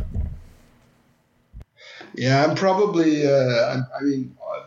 Magic-wise, probably not so much. Given that I'm moving to China for work and I'm picking up a fairly ambitious job doing, let's say, a little more than what I'm used to. I think that's probably going to be my main focus for next year. Is how do I actually sort of have success with that, as well as just adjust to living in China, which is going to be quite different. I am hoping to hopefully I'll get to know the Chinese legacy scene fairly well, and hopefully we'll get to like each other. It would be nice if I can get to go to some of the Eternal weekends, or make it over to a GP or two. In the US and or Europe. So I'm hoping to get to do that. But I think, honestly, mostly I think my level of ambition is going to be on the work side next year. Okay, awesome. Is it going to be your first time in China, actually? I never asked. Yes. Yeah, it's going to be my first time. So it's... I don't exactly know what I signed up for. I guess I'll figure out when I land. They offered me the job and I said yes, and I'm coming. But it's going to be really great. It's a super good organization. So I'm really looking forward to working with them. Awesome. Best of luck with that. And I can't let you leave because we actually promised that you would tell the Cavern of Souls story. Because a lot of people, like, I teased it in our channel, and I know it's a very long story. Maybe we can condense it a little bit. I think when you told it to me the first time, it was like almost half an hour. but can you get to the Cavern of Souls stuff? I think it's going to be hard to tell it to you quickly. I think it's you don't need to rush it. But basically, what is the setting? You played in a team tournament. Which kind of tournament was it? Okay, so we're playing. So this is the team event in at the US Eternal Weekend this year, which is where having scrubbed out of the main event, this is my this is for the second year in a row my big sort of this is my hurrah moment. I'm playing with Brandon Chang and Eric Virgo again, second year in a row. Great guys, and we have somehow managed to win 4 matches of Magic, and we're in the last round, and we're playing de facto the finals, but it's in Swiss of the team event. Yeah. The winner gets free oversized Magic cards, and the loser gets a stack of tickets. So that's sort of, that's the setting. That's where we're at. We have after, I'm the one playing modern because that is apparently my lot in life when playing team events is that the people I team with happen to be legacy players, and I'm the guy who can somewhat comfortably pilot something that is a little newer to date. And I'm playing against humans, and having seen the other guys finish fairly quickly, we are now in turns of me versus this humans player. And after some, let's just say, fairly rough shenanigans, we've cast cryptic commands like 4 turns in a row. We've top decked and engineered explosives. We've basically gone from dead on board to we would have won this if this continues. But we're in time. And that's sort of the setting of where the story continues. So we're in time. This is the Swiss. This is winner gets the free paintings. Loser gets a bunch of ticks. And so now we sort of sit down with the opposing team, and we have to figure out how do we actually split this. Because, of course, if we just draw, there's no real official prize for drawing this event.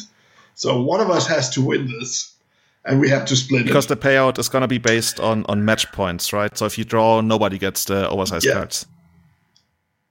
Exactly. If we draw, nobody gets the oversized cards. And the oversized cards are worth a fair bit of money. So, there's an incentive to do something here. This, by the way, is also a setting where we have, I think, 2 or 3 judges watching us once we get to this ready stage. To put you into jail. Yes. So definitely one of those places. So, for the kids out there, this is not the spot for you to just say things.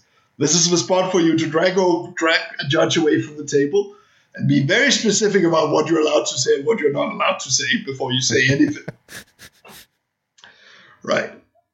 So it's a little bit of high pressure. The judges are sort of looking at us and going, guys, can we wrap up this tournament, right?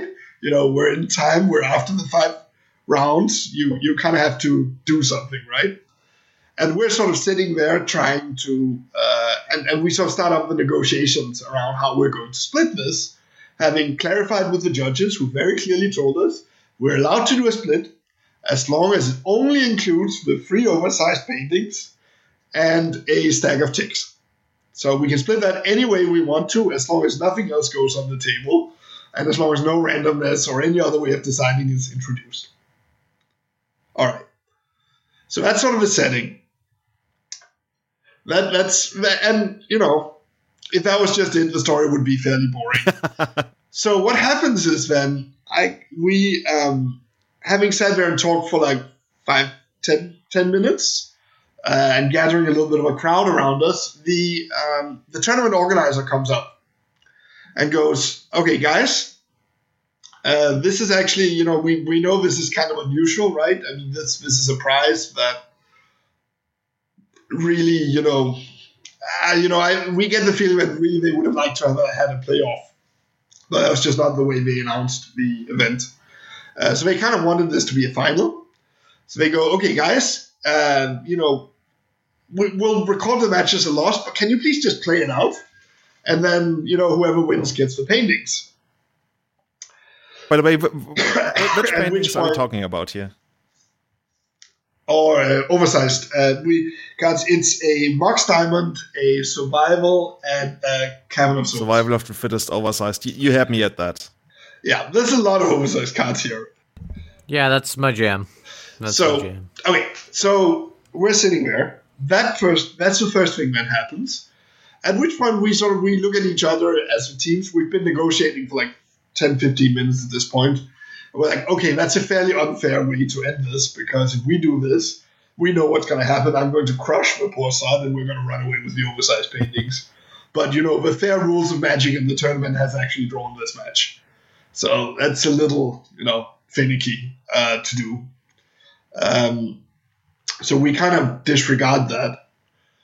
And we keep arguing for a while until we then reach the conclusion that finally one of our opponents comes up with the split, and this is sort of where the story gets interesting, to say, okay, and this, by the way, is my humans opponent, I just want to clarify here, is nobody really likes the card Cavern of Souls. Like, Cavern of Souls is a card that should not exist. I mean, it has all the wrong text on it, right? It casts creatures of 5 different colors of magic. Who really wants to cast creatures, right? I don't know about that. That's not the kind of magic we play Legacy for. It has the cards uncounterable on it, which is awful. So how about we just take, if we just get the cavern and we just chop the damn cavern up in half, then we can split the rest, and it's we get an oversized card each, we split the tickets, and it's all going to be beautiful, right? This is wonderful. You actually agreed on that. And we talk about it. We talked about it. We're like, hey, on second thought, we're burning money, but we'll do it fairly spectacularly, right? Because we can film it. We can make this a piece of content. This can get to be an event of, the time where we, with a box cutter just killed the Cavern of the Souls. Nazis were burning we can books. Even you guys sell it are tearing afterwards. up Cavern of Souls, I see. Yes, we can even sell this Cavern of Souls as the infamous Cavern of Souls that was cut up at, North American Eternal Weekend 2019. With, a link to the live stream and the videos and the Facebook references and, the bikini girls and all the jazz, right? It's going to be great. Yeah, I can see it, yeah. You can see this being a major. I would actually pay for this type of content to be on my YouTube channel, yes. See? So we can actually make profit out of this. It's not necessarily bad, right? Yeah. And we have both teams agreeing to this. It was wonderful. But the tournament organizer was so we got called over to the senior tournament organizer. So this is I think he's called Nick Cross. So the TO who's been talking to us so far goes, okay, let's just Daddy tells me that, guys, he would really, really, really like for you not to cut open this Cavern of Souls inside of his tournament hall. I mean, whatever you do outside, he cannot stop you, but please don't do it inside the tournament hall. And, there's kind of a connotation to, he doesn't say there'll be consequences. I don't think there will be consequences if we do it outside as well, but, he really does not like the idea, right? Okay. So then what happens? So the whole thing ends up with us going to him. And by the way, bear in mind that this whole scene has been going on for like 45 minutes at this stage. And you still haven't submitted so your match result yet? 2 teams are free each. And you still haven't submitted your match result yet? Oh, the match slot was done earlier because after the first 20 minutes or so, the TO sort of came to the point where he said, okay, guys, can we just agree that we are going to be splitting this, record this as a draw, and send home the judges? Okay. Just depressurize this a little bit, right? Can we do that, guys? Do we know we're going to split this? I see. So we signed the match slip. Match slip was done. All right, so we go up to Nick, and the end of the story ends up being that the tournament organizer finally, sort of, after we're standing there, we're trying to argue our way. Spending the first 5 minutes trying to argue, how big of an event this is going to be when we cut it open, right? The fame, the Twitter, the internet account, the bikini babes that are going to throw themselves at us. How awesome a promotional event this is going to be. And I think the more we talk about how awesome the promotional event is going to be, the more the TO sort of has nightmare pictures of this thing happening. The guy must really like Kavanaugh, including maybe, I don't know, maybe Wizards having policy opinions on us cutting up a Cavern of Souls. I don't know. So the end of the story ends up being that they go, okay, guys, if we just give you both of the teams a Cavern of Souls, so each of you get a Cavern of Souls, can you please promise us not to burn anything and not cut it up, right? just please That's take one insane, each. dude. The value.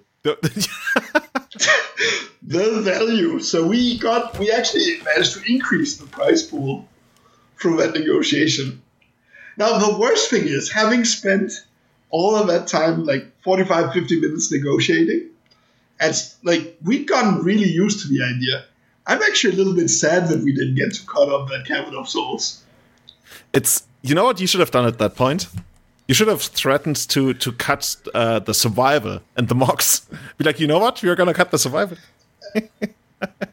You just keep extorting more and more out of it.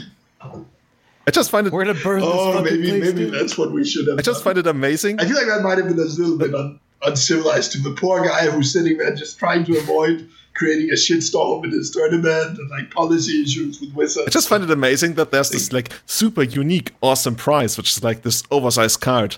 And then after a while, eventually it's going to be you know what, just behind this shelf. We have another one. And who knows how many more. It's...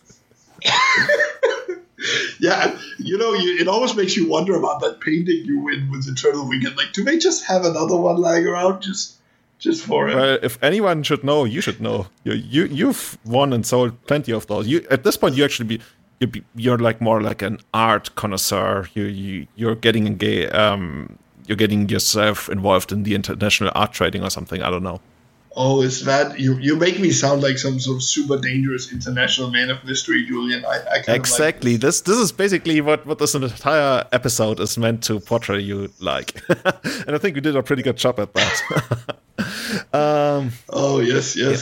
HJ, thank you so much for coming on, for hanging out with us. It's super early in the morning for you too, right? These 2 hours, they just flew by. I'm really looking for... Actually, when are you going to go to China? Am I going to still see you anytime soon in European tournaments, or are you going to fly out to China soon? 5th of January, and then I have, for the first month or so, I have a strict travel ban while I am getting my residence permit in place. And Lord knows what happens after that. I literally have a visa that has, I don't think it allows me to exit the country. You're actually trapped. That's a kind of... I am actually trapped. Don't do anything wrong. Send help, he says. Yeah, I hope to. I hope the government will not take offense at me or any of the things that I've told. Yeah. So for the public, I love China. Wonderful country. Please receive me. Yeah, I don't know if that's gonna work. But yeah, thanks a lot for coming on. Some shout outs to our biggest supporters on Patreon right now. We got Matt Nams, Valerio, and James Legg on the Eternal Witness tier.